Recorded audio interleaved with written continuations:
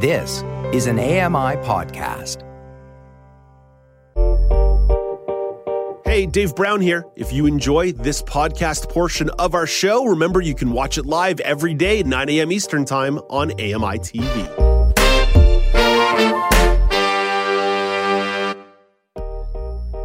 Good morning. It's Thursday, February the 2nd, 2023. Welcome to Now with Dave Brown, coming to you on AMI TV. I'm Dave Brown. Let's hit the horns and go.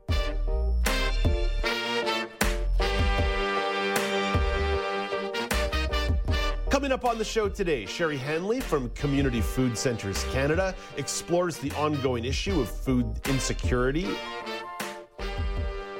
Lisa Arneson tells you, and Don Dickinson is a preview of Maclean's magazine with an article about Canada's opioid crisis.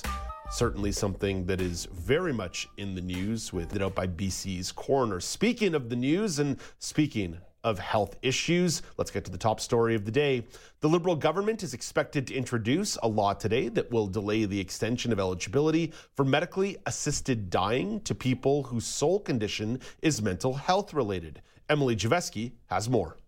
The federal government's expert panel on medical assistance in dying and mental illness said last May that further delay wasn't needed. But Justice Minister David Lametti has said the federal government has heard concerns that Canada's healthcare system might not be prepared for the expansion. The Liberal government agreed to expand eligibility in its 2021 update to assisted dying law after senators amended the bill to include it, arguing that excluding people with mental illness would violate their rights. Emily Javeski, The Canadian Press. And of course, while you're talking about healthcare, Canada's premiers are set to meet with the federal government next week in Ottawa to discuss healthcare funding. New Brunswick Premier Blaine Higgs says he is optimistic the provinces and federal government will come to an agreement. Higgs believes that provinces should still have substantial independence in how they deliver services. But I think you need to leave it up to the provinces on how we achieve that level of performance, because that becomes, more sensitive to some than others. But I don't think the federal government should dictate to us that we have to do it in this manner. I think they just should say, okay, let's agree on access to primary care. Let's agree on timelines that are standards in the country for waiting for, let's say, hip and knee surgery. Ontario Premier Doug Ford feels the meeting next week will just be a first step. Well, obviously, we aren't going to strike a deal on the 7th, but we should be striking a deal shortly thereafter. We can't keep dragging this on when we're all feeling pressure in healthcare. BC Premier David Eby thinks the federal government will make a reasonable offer in negotiations. I'm optimistic going into this meeting that the federal government will present a reasonable deal that will form the basis of discussion. And that we deliver for British Columbians. British Columbians do not want to see the federal government and the provincial government in a bun fight about healthcare dollars. They want to see us deliver for them. In another healthcare story, emails show employees at federal departments in charge of providing emergency pandemic help were caught off guard by a request for assistance from Saskatchewan during the height of the fourth wave. Kelly Malone has that story. Documents obtained under Freedom of Information laws show employees at Public Safety Canada and the Canadian Armed Forces were surprised in October 2021. Saskatchewan Health Minister Paul Merriman had sent a letter to then Federal Health Minister Patty Hajdu requesting help. It was unexpected because the provincial health minister had recently turned down an offer for federal support. And emails show there was no indication that a formal request would be on the horizon. The Saskatchewan government has not responded to a request for comment. Kelly Malone, The Canadian Press, Saskatoon. In about an hour and 45 minutes, Don Dickinson will have an article from Maclean's magazine that discusses the opioid crisis in Canada. Well, Conservative leader Pierre Poilievre says he would axe drug decriminalization as Prime Minister. Poilievre responded to the joint plan by BC and Ottawa to allow possession of small amounts of hard drugs. Poilievre pointed to the existing conditions in Vancouver. You not only need to take a walk down the streets of East Vancouver, where addicts lay face first on the pavement, where people are living permanently in tents and encampments. The pilot project in BC has been underway for 2 days. Let's get to the daily polls. At Accessible Media is where you find the show on Twitter. At Accessible Media Inc. is where you find the show on Facebook. On Wednesday, you were asked, have you ever donated money to a political party or politician? 26% of you said yes, 74% of you said no. JR tweets in at Accessible Media, does Wikipedia count as a political party? Ha ha ha! They are honestly the only organization I've ever donated money to that would be close to politics, only because they explain what politics are and many other words that you may need to help understanding. I like Wikipedia. Carl tweets in, the Green Party. And John tweets in, they rich enough sooner or later, they be taking my money away.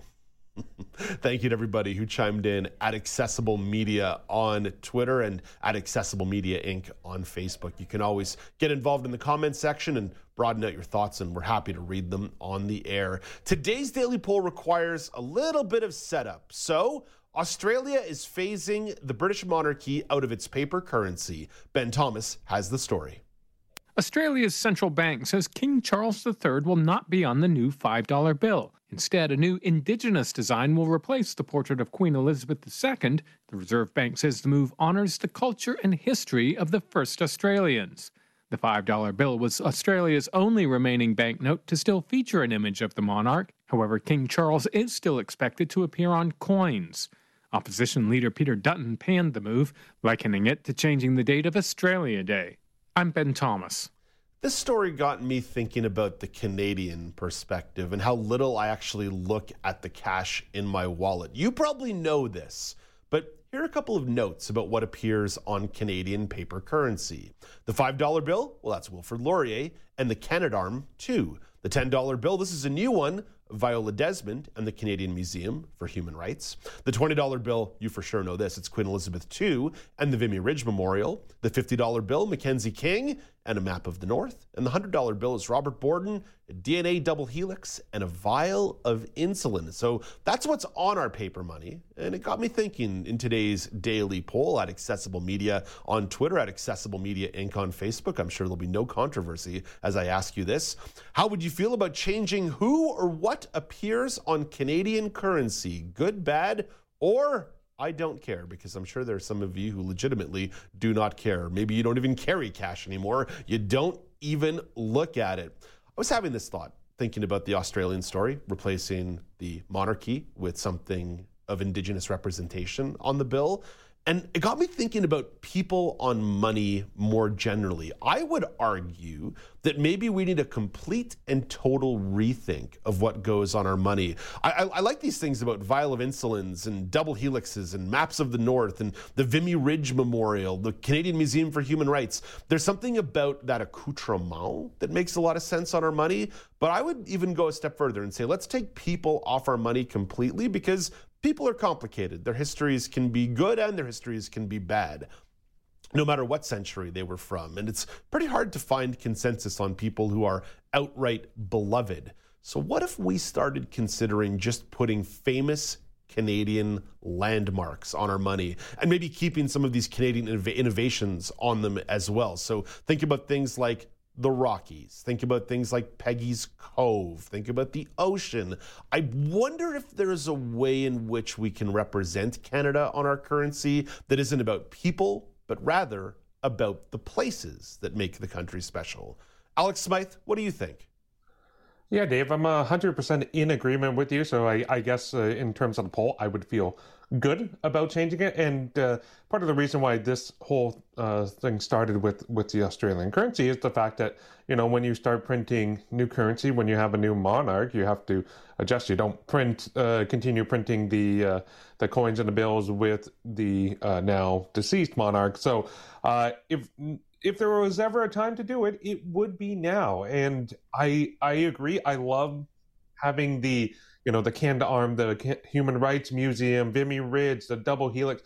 I think it speaks to something of, okay, these are Canadian innovations. These are moments and achievements of Canadians rather than the people, especially in the past 10, 15 years. I mean, we really had a broader discussion on what does it mean to celebrate individuals, especially people from the past. As you mentioned, people are complicated, the times are complicated, whereas there's less, I guess, issues around the achievements of Canadians. So you can still celebrate great Canadians who did great things, but focus on their achievements less than the people themselves, and so, like the bio of insulin, great Canadian innovation discovery, let's celebrate those more. And I like the idea of doing the geographical celebration as well. I'm trying to just do the quick math in my head.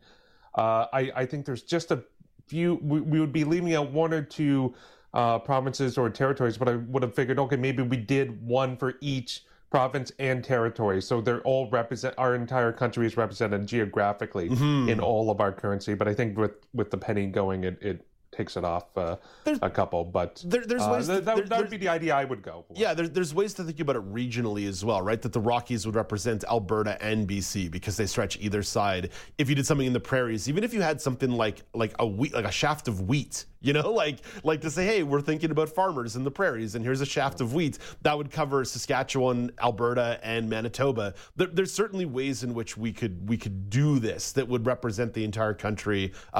At least regionally. I'm brainstorming this in real time today. I started thinking about this maybe 90 minutes ago. So we're still very early in the Dave Brown consulting phase on this. It isn't fully formed. But yeah, I think there's something to be said about the possibility of rethinking our currency. I do want to mention my favorite bill is indeed the $10 bill, and I wish it was more in circulation. The purple on the $10 bill, absolutely stunning, absolutely gorgeous. When I get a $10 bill, I cherish it. I keep it. I try not to spend it. In fact, I'm going to go into my wallet right now here as I lean over here, and I'm pulling wires out from underneath myself under my microphone. Let's see if I have a $10 bill in my wallet right now. What do we got here? Okay, we got a couple 50s, a 5, and boom, 10 spot. One of the old ones though, not Viola Desmond. So that's too bad. But yeah, $10 bill. Cherish that one. That's my favorite bill. What's your favorite bill, Alex? I do like the $10 bill. I also do like the $5 bill with the canned arm. I think there's something. I've always had a soft spot for space, so that always kind of sticks with me. But I have to say, I just love the fact of how our currency is made, how it's presented, like the actual materials, especially when you go and you handle any like American paper money. Brutal. Like it's night and day. The physical Canadian currency is so much better. It looks nicer. You get the plastic like translucent slip in it. You get the beautiful imagery and the iconography to it, and it just feels good in your hands. Yeah, the color, the braille markings too. Yeah, really, the braille. The currency is really well thought of. I loved it when they updated it in the early part of the last decade, when they made it more tear-proof as well, or more tear-resistant. Yeah. Really, really just smart stuff. Yeah, American currency feels terrible in the hand. Alex, thank you for this. Thank you. That is Alex Smythe offering some insight on the daily poll. How would you feel about changing who or what appears on Canadian currency? You can vote at Accessible Media on Twitter, at Accessible Media Inc. on Facebook. You can also chime in via email, feedback at AMI.ca, or give a phone call, 1-866-509-4545. And feel free to shout out your favorite bill. I like the 10. Alex likes the 5. What do you like? You like the hundo?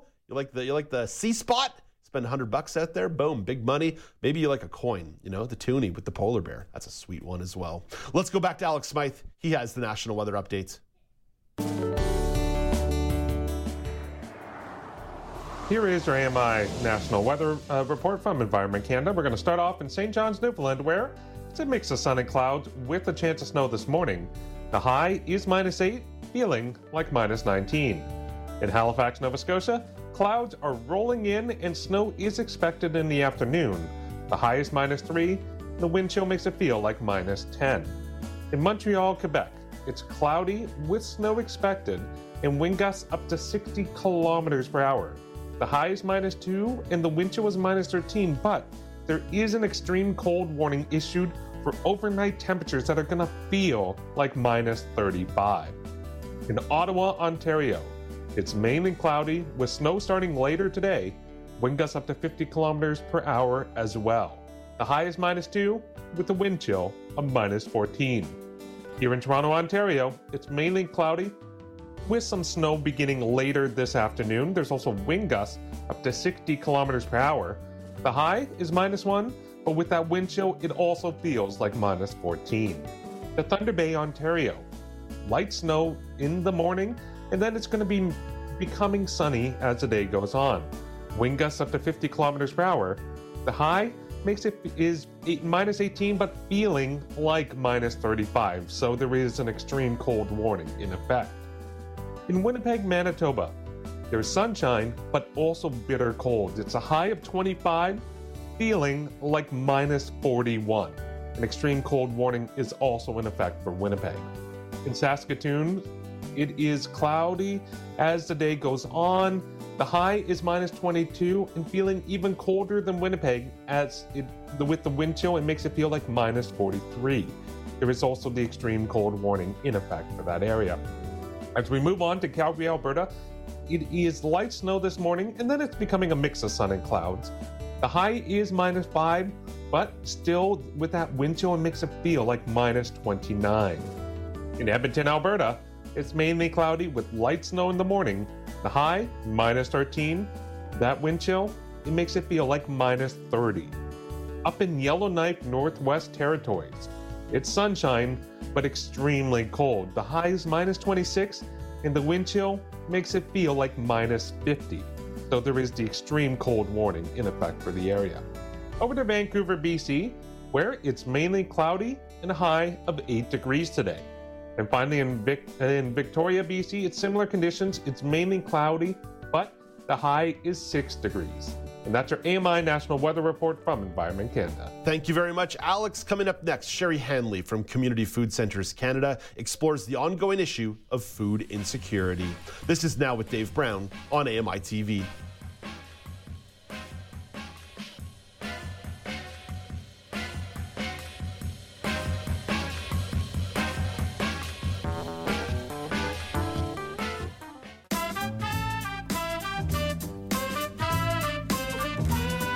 Welcome back. It's Now with Dave Brown on AMI TV. Food insecurity continues to be a persistent problem across the country. It has exploded with the rapid rise of inflation and high cost at the grocery store. It's really important to understand the impact on people who are struggling to access affordable food and turning to food banks and other charities. Sherry Hanley is the Director of Policy and Community Action with Community Food Centres Canada. Sherry, thank you for making time to be with us on the show today. We're grateful. Thanks so much for having me. I appreciate it. So I set it up a little bit in the intro there, but how would you describe the current landscape for food insecurity in Canada? Simply, I'd say it's really bleak. It's horrible right now. Even this morning, I looked at the paper and food prices, the freezes that grocery stores were offering are coming to an end. The prices are going up. We're in a national crisis right now, I would say. In Canada, we've got easily 5.8 million Canadians facing food insecurity, trying to decide they skip a meal, whether they can afford it.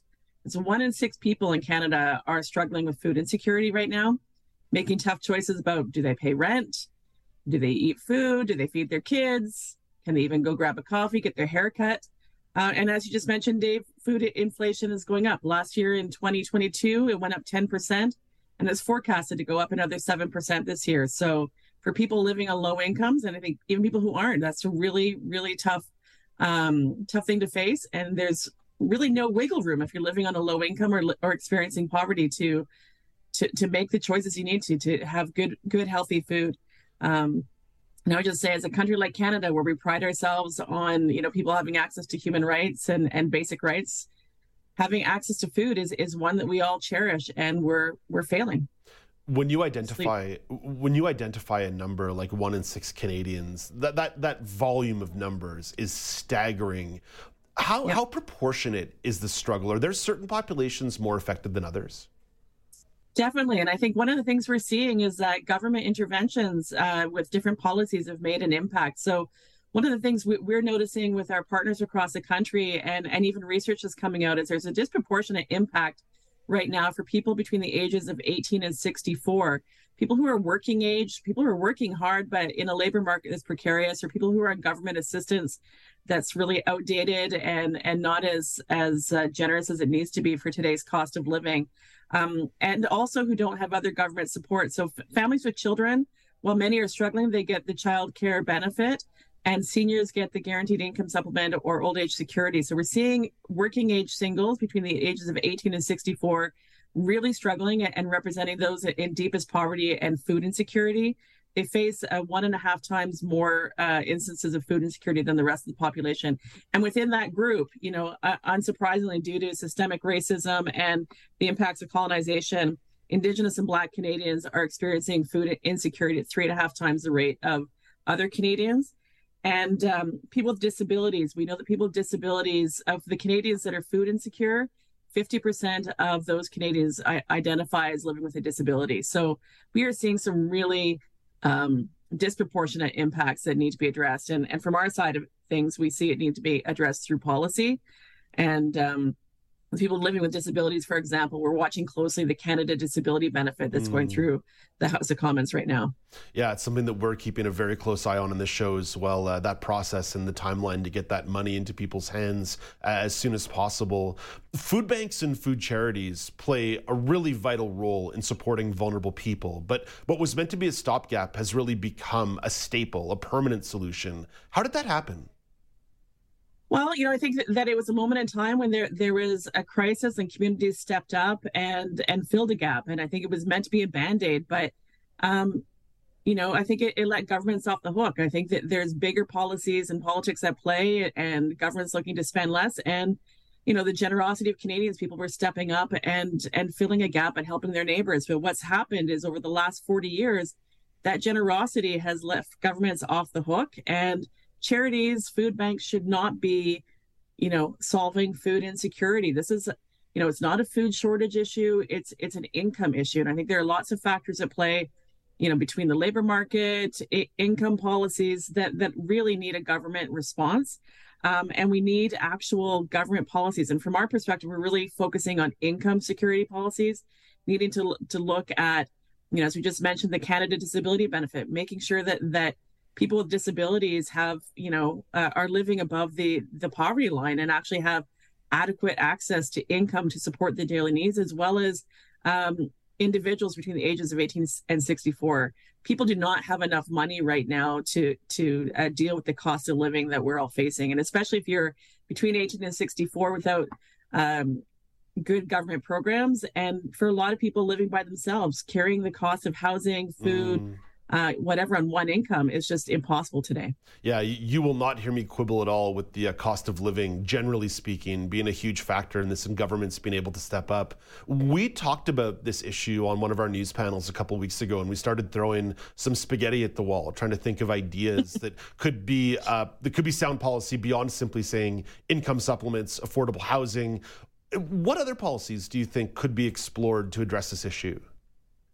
Well, from our side, we really do see this as an income issue. I think there's some bigger trends, in the labor market, looking at how our labor market has shifted over time. I think, I look at my parents, they both had full-time jobs and have retired with a good pension.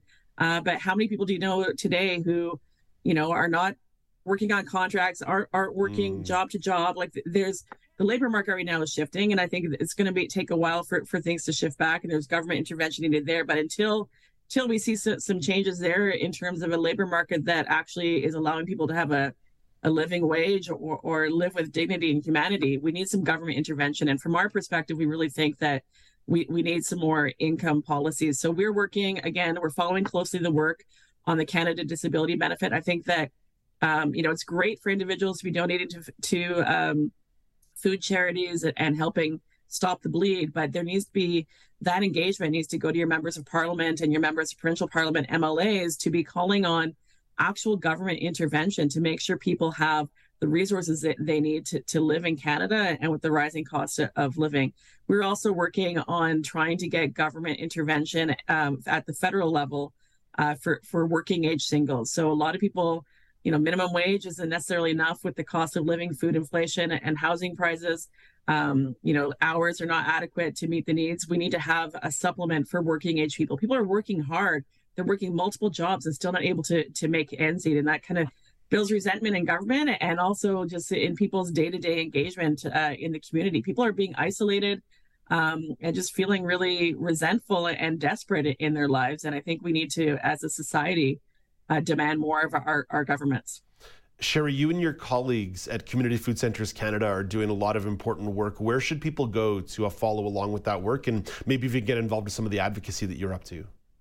Sure. Our website, cfccanada.ca, has updates on the work we're doing. And I think that it's really important just for people to be engaging with their local members of parliament and demanding more. So our advocacy is on our website. And I think our Twitter handle is a good place for food. So there's a lot of work that we're doing there, and call to action comes regularly through those channels. Sherry, thank you so much for taking some time for us this morning. Hopefully we can connect again down the road and talk about some positive developments rather than the negative landscape that we're currently in. Well, wonderful. I appreciate it. The Canada Disability Benefit is in the House today being voted on for third reading. So that's a good sign, and we'll just need to keep the pressure up in terms of making sure the amount is adequate for people living with disabilities to live with dignity. Yeah, that is well put. Sherry, thank you for your time today.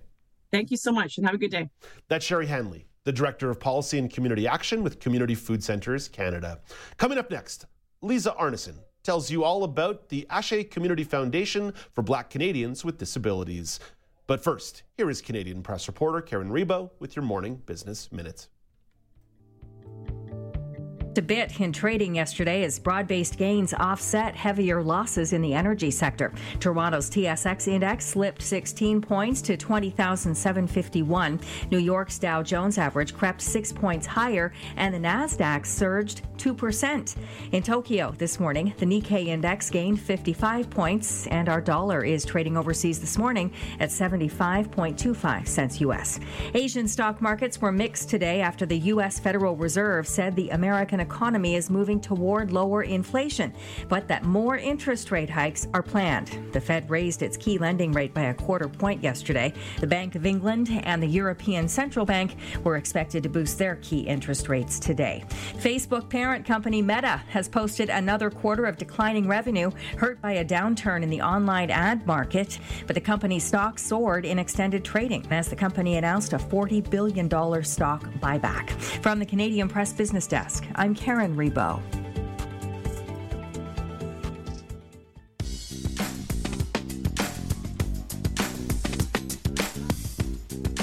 Welcome back. It's Now with Dave Brown on AMI TV. You've heard this question on the show before. What does meaningful access look like?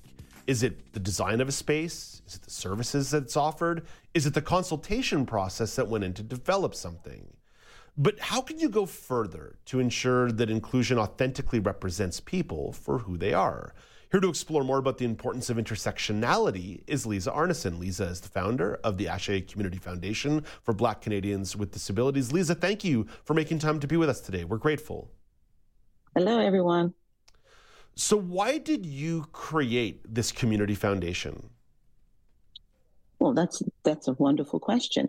I created this foundation alongside other Black women with disabilities. And it was because we realized as we went through our careers, or I am in my 50s now, and that our careers, we hid disability. We did our best not to ask for accommodations because of the experiences of being a Black woman and all those stereotypes and expectations on how a Black woman should be. We should not be vulnerable and we should not be weak. And also as well as working within institutions where we experienced ableism at the intersection of anti-Black racism, actually at the intersection of gender. And many of us, like myself, have chronic illness or invisible disabilities, and people can't see it, and so they don't believe it. And we found that there was a gap between the services and the culturally relevant support services Initiatives that targeted Black people with disabilities, and a gap within the Black community as well as Black serving, Black focused organizations that did not have an intersection or understanding of disability as well. So there was the problem, and we are aiming to fill the gap of knowledge, the gap of research, the gap of knowledge mobilization, the gap of resources, and all those other things that we discovered through an audit originally when we started by Janelle Anderson, our vice chair. And That's how we started. The word Ashe is a Yoruba word from Africa, Nigeria, and it can be used in modern times or ancient times to mean "so you say, so will be." So Ashe Community Foundation for Black Canadians with Disabilities, that organization is about, we're going to say we're going to do it. We're going to take up that space. We're going to bring these issues of intersectional identities to the disability community and to our Black community, as well as other racialized and Indigenous communities, and have these conversations and work together collectively, cross-movement, and interdependently to make that change for racialized Black and Indigenous people with disabilities. How important is research and policy framing in the work that you're doing? Well, we started with ideas and thoughts of who we were and anecdotal stories. And then we found out there wasn't research in the area, and other than some research done in America, which is not the Canadian experience. So that's how we framed and started our work. We're working on several research projects right now, and we completed one called the Capacity Building Research Project, The Intersection of Race and Disability. It was an audit across Canada and a research project with a complete lit review with engagement strategies, and it was funded by Employment and Social Development Canada, the Disability Inclusion Unit. And we have those findings, which laid out 7 engagement strategies that were important for organizations being led by Black or racialized people with disabilities. So we took a different approach.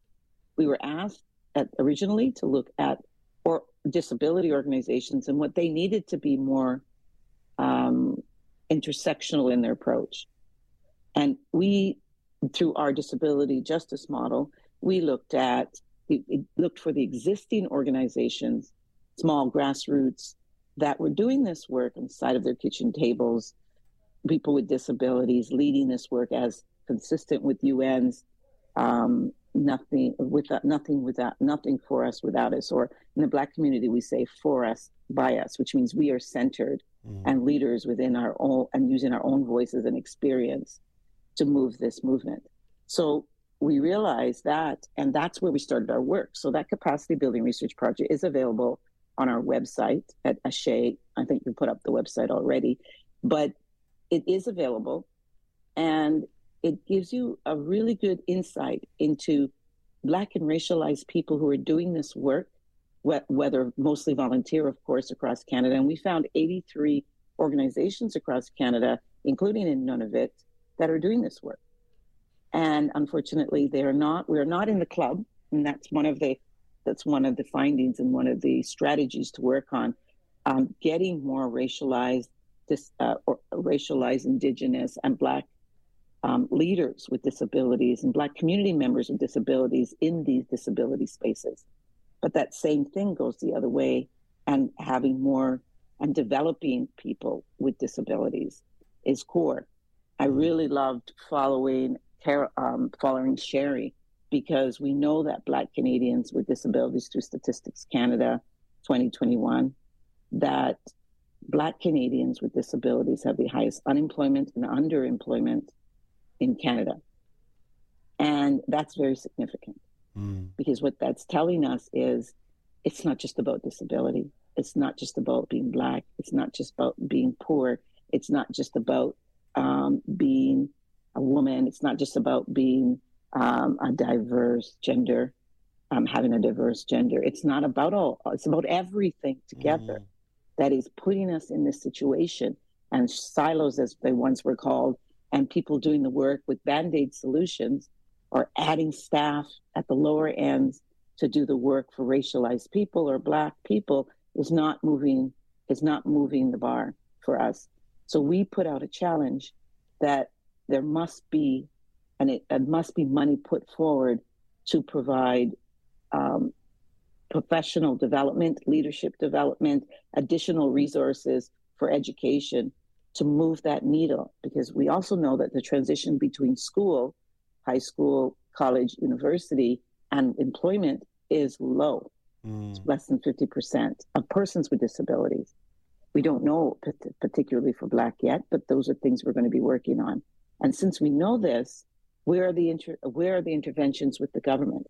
Because the current interventions for supporting persons with disabilities are based on the old model of disability rights, which looks at the individual and is more of a serving the individual perspective. We use a disability justice model, which has 10 principles. And the main principle at the top is intersectionality. And intersectionality at its core is that idea that you look at the whole person and the intersectionality of the experiences of oppression that individual or that community experiences every day. And so that means is that there has to be space for those with those experiences to voice their opinion, to be leading the research, to be leading the committees, to be at those spaces. And we know that many of these disability spaces do not have Black, racialized, or Indigenous people as leading these organizations or even within these boards or leadership positions. We found that many of those people are in lower paid, precarious, part-time, and poorly paid positions, unfortunately. So we are talking about, as Sherry had already mentioned, we are talking about significant issues around the poverty rates or the inability to find full-time permanent jobs because of the disability. But when you compound anti-Black racism and gender-based violence in that, you can see that we start to fall very much below those finding employment, securing that employment, or businesses. We're not included in the business world either, but I'm a businesswoman. I have a business, Arneson Consulting, and we are not in that conversation either around business and disability. And it's unfortunate, but it's a holistic approach. It's a cross-movement solidarity approach. It's the idea of using collective wisdom of those voices that have experienced this, those voices that have not been center of the discussions, but have been the ones on the receiving end, but probably given feedback documentation at the end to see what else you need. Would you think of our services? I want to flip that over and say, if you're interested in intersectionality and you want to serve, you want to support Black people with disabilities or Indigenous people with disabilities, I suggest you start with an audit of your organization and take a look at your leadership and your leadership staff and your board staff, those with full-time permanent positions with benefits. Do they reflect the experiences of people like myself? Do they do they have diverse disabilities that require accommodations? Do they have individuals that can lead the discussion and will be respected and honored in those spaces? And that's the true sense of intersectionality. Intersectionality is not tapping your admin person to come to a disability meeting. Intersectionality is not telling me at a major disability coalition that there is a fire code and I cannot join a meeting. That's the reality of our organization within the spaces we're trying to get into. That's the reality of the 83 organizations across Canada trying to do this work to support those communities that do not find culturally relevant or safe spaces to get disability resources in their own communities because of that stigma. And ableism is very strong because of colonialism. It has been internalized within our communities as well. So it is a very difficult space to be in. We definitely are outside the box. We've always been outside the box. So we've had mentorship and support from many people and foundations. And I'd like to pay my respects to the Honorable David Onley, who was one of our initial supporters, known him as a generous man from the University of Toronto for a long time. And he supported us in getting our organization off. And he joined us for our initial launch and spoke at our launch of the Ashe Community Foundation 3 years ago. And he was a patron. and he asked if he could be. That's a very special person. And if you want to understand intersectionality, you need to champion our voices. You need to help us be in the spaces to do the work that we are capable of doing ourselves. Many of those barriers that you identified are structural, and they're ones that need to be dealt with via research and advocacy and action. Liza, where can people go to both learn about the resources that you're providing, learn about the research that you're providing, but also engage in the advocacy alongside folks with the Ashe Community Foundation for Black Canadians with Disabilities? A very good question. First of all, we do have a website, and it's ashecommunityfoundation.com. We are in the process of redoing that website and adding a new initiative called the Black Accessibility Knowledge Hub. In that Knowledge Hub, there'll be 3 searchable and fully accessible categories that one can search from or add or submit the information for the hub as well. One is going to be on disability resources. So everything we know that's currently on our website are things that people come to us that are about working with the Black community or racialized community will be put there. This is free, of course. And there will be also a service directory. So any organization or business that is providing disability support in one way or another, like it could be psychiatrists, it could be psychologists, it could be a business that's a disability specialist, will be asked to submit. And so people in our community want to have a black psychologist, and we just go on Facebook or Instagram and ask people. It's time that we had one place where people could put their things. So persons with disabilities have the privacy and the self-efficacy to go ahead and look for themselves, take charge of that in private without having to call around and disclose their disabilities and what they need across the board. And then, of course, when it comes to research and policy, we right now have our research and policy work on our website that will be housed within this Knowledge Hub, and as well as other work that's being done by Dr. Roberta Timothy from the Black Health Lab and the work of Dr. Laverne Jacobs, who's now the only Canadian representative on the UN for disabilities. So we have been supported, and we will be forming a research type of research. We don't know if to call it a coalition or caucus, but we're working on a platform across Canada. We're going to call it the National Black Disability, maybe Liberation Collective. And that's going to be an opportunity for organizations that do this intersectional work for Black people with disabilities, parents, partners, caregivers, guardians, to be a part of this work.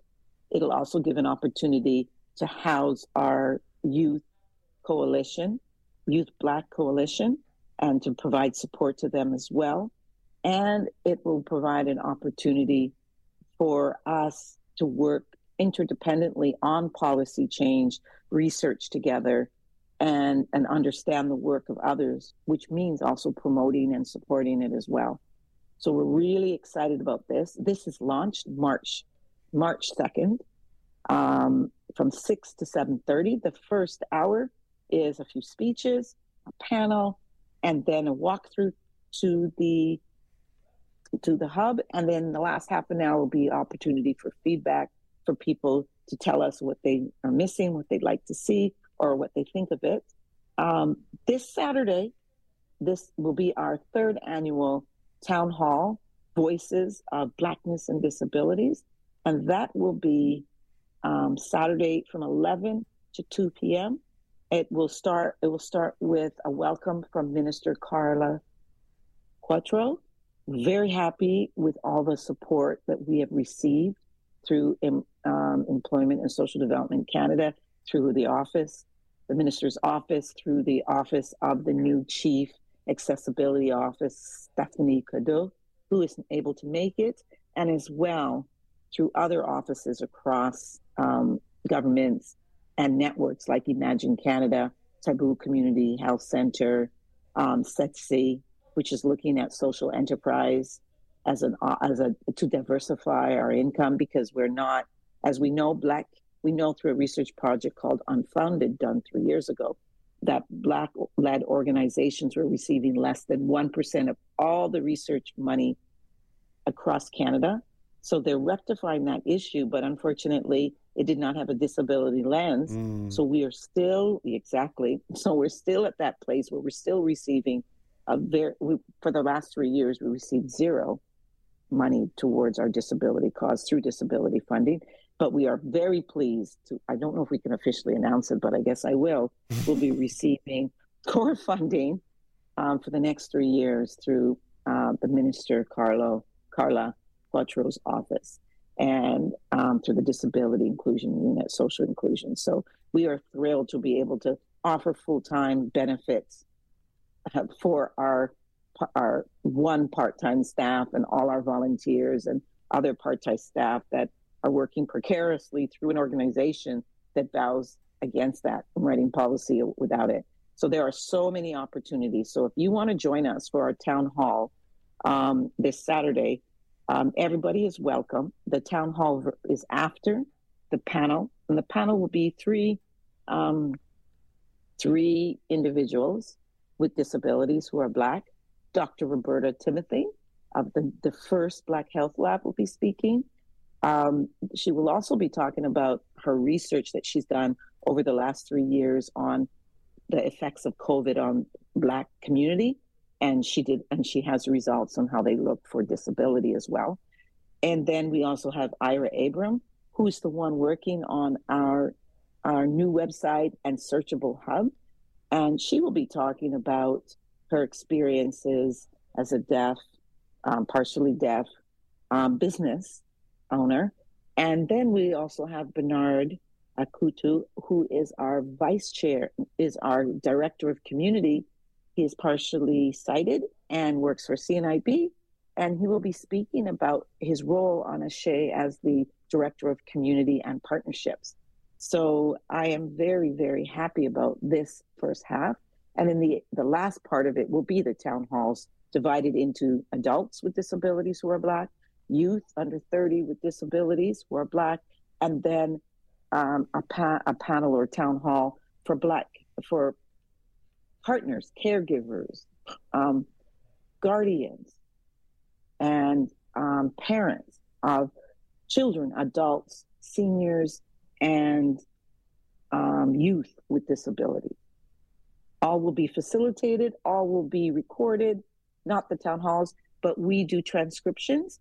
It'll be completely accessible. There'll be French translation, and we record this and we use the words within these town halls that we do. And in every event that we do, we transcribe and we use them towards our policy, our research, and we find where our community feels there are the gaps, and we prioritize their voices in our work. Lisa, the work that you and your colleagues are doing is so critical and so important. Thank you for taking some time today to tell me about it, and hopefully we get a chance to connect again down the road. Absolutely, and I have to finish with Happy Black History Month. It is officially Black History Month. It was yesterday, and we are thrilled to honor our ancestors during this month, as well as the ancestors in our Indigenous community. That is very well put, and a great point to end on. Lisa, thank you again. Thank you for having me. Our pleasure. That's Lisa Arneson, the founder of the ASHE Community Foundation for Black Canadians with Disabilities. For more information on the foundation, you can visit the ASHECommunityfoundation.com. I'm going to spell that out for you. ASECommunityfoundation.com. ASECommunityfoundation.com. Coming up next, we'll change gears a little bit and have a little bit of fun. Jenny Bovard's got some tips on enjoying a March break staycation. That's how you avoid them busy airports. This is Now with Dave Brown on AMI TV.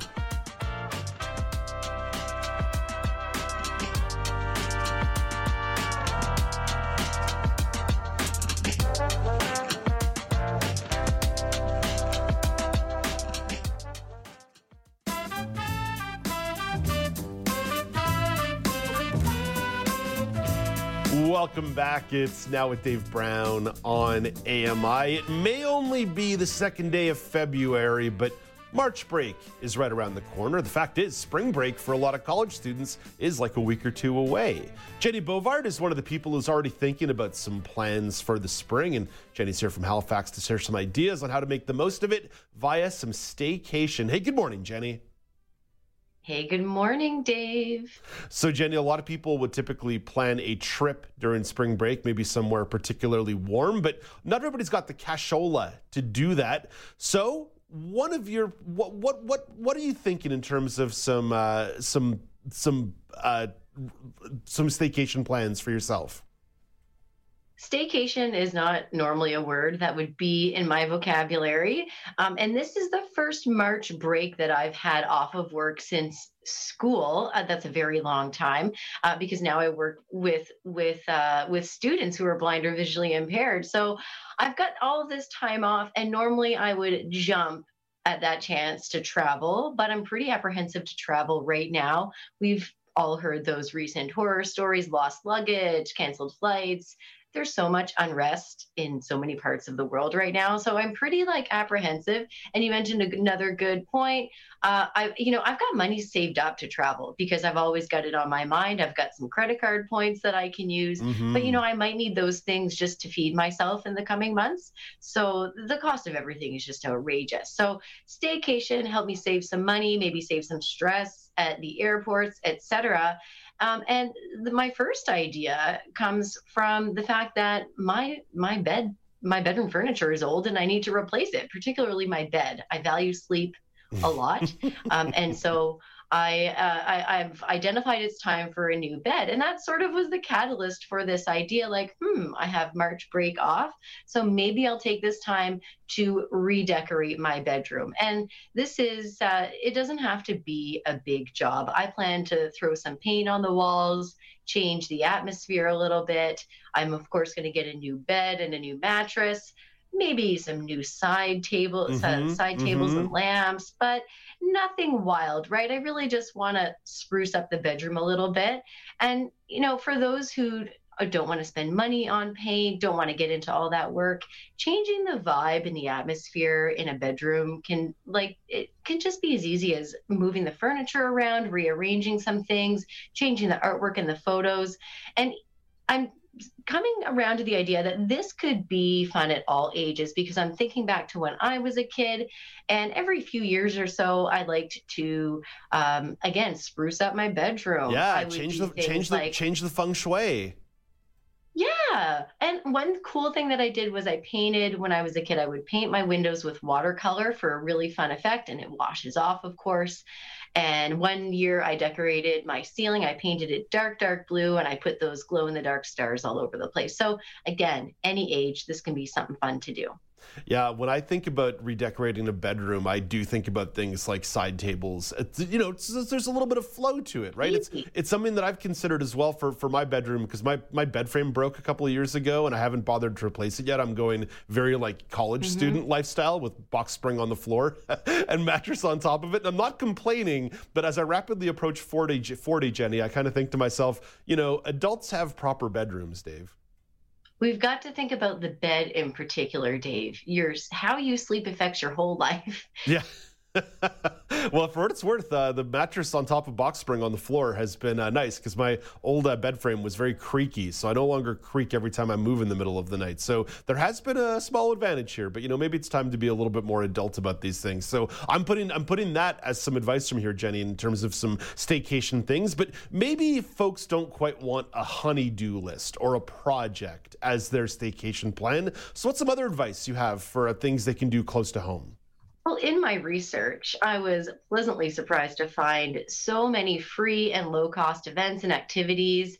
And not just here in Halifax, I poked around the country because people are listening and watching from everywhere, I would think.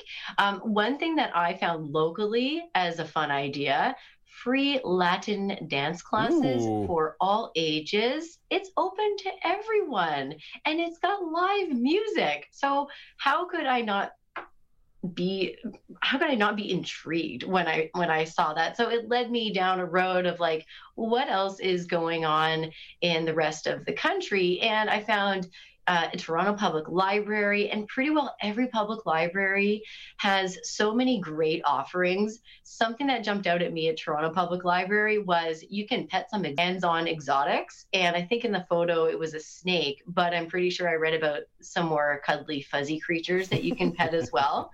And here in Halifax, we've got good old Gus. He's a 100-year-old tortoise at the Museum of Natural History, and they always have fun, cool exhibits. So poke around locally.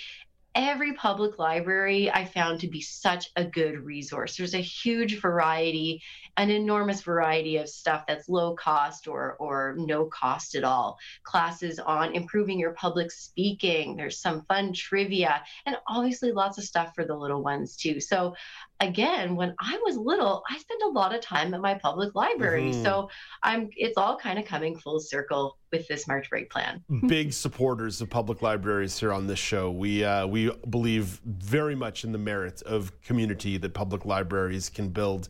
Jenny, this one kind of goes without saying, but if we're staycationing, why not maybe pop into a couple of restaurants or cafes in your neck of the woods? Maybe even try something new. Well, we love food. You know we love food, Dave, but I think I love baked goods the most. And thinking on this idea more so, I've decided what I think I'm going to do is maybe every second day or so during the March break, I'm going to pop in and visit a local cafe or a bakery in town for more of a snack, something smaller and lighter, instead of going out for a full-on meal, which is truly a luxury for most of us these days. So again, if I'm going to save up to travel once it's more kosher to do so, I'm going to save my dollars and just have a quick bite to eat at a couple of local places. There's a Cantonese bakery here that I've been meaning to try, and there's this cute place called the 5K Cafe that I've not been to yet. And there's no reason because it's like a 6-kilometer walk or bike on my favorite trail. But thinking again back to my childhood, some of my best memories were on summer break, March break, as a kid visiting my neighborhood bakery, and I would always get the big jam thumbprint cookie. So just another fun idea for anyone. Just get out and have something nice to snack on and support a local business while you're at it. Jenny, thanks for offering up a couple fun ideas here. It's much appreciated. And not to pull back the curtain too much, but we're talking again tomorrow on your podcast, on the Low Vision Moments podcast. So looking forward to catching up with you in about 26 hours. Yeah, it's high time that you come on the podcast. I absolutely cannot wait, Dave. We're going to be a blast. Yeah, looking forward to it. Jenny, thank you for your time this morning. Much appreciated. Thank you. That's Jenny Bovard with some March break staycation ideas. Jenny, as mentioned, is the host of the Low Vision Moments podcast, which I'm recording an episode with her tomorrow. Super pumped to be doing that. Coming up after the break, I've got the regional news update, and Brock Richardson is stopping by for a sports chat. This is Now with Dave Brown on AMI TV.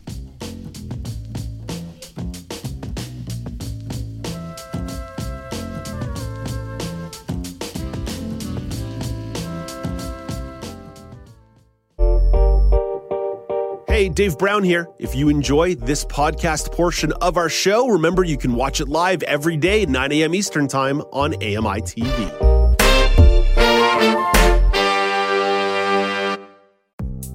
The Walrus is Canada's conversation, and you're invited to take part. Download AMI's Voices of the Walrus, where professional narrators read selected articles from the magazine. Available wherever you download your AMI podcasts.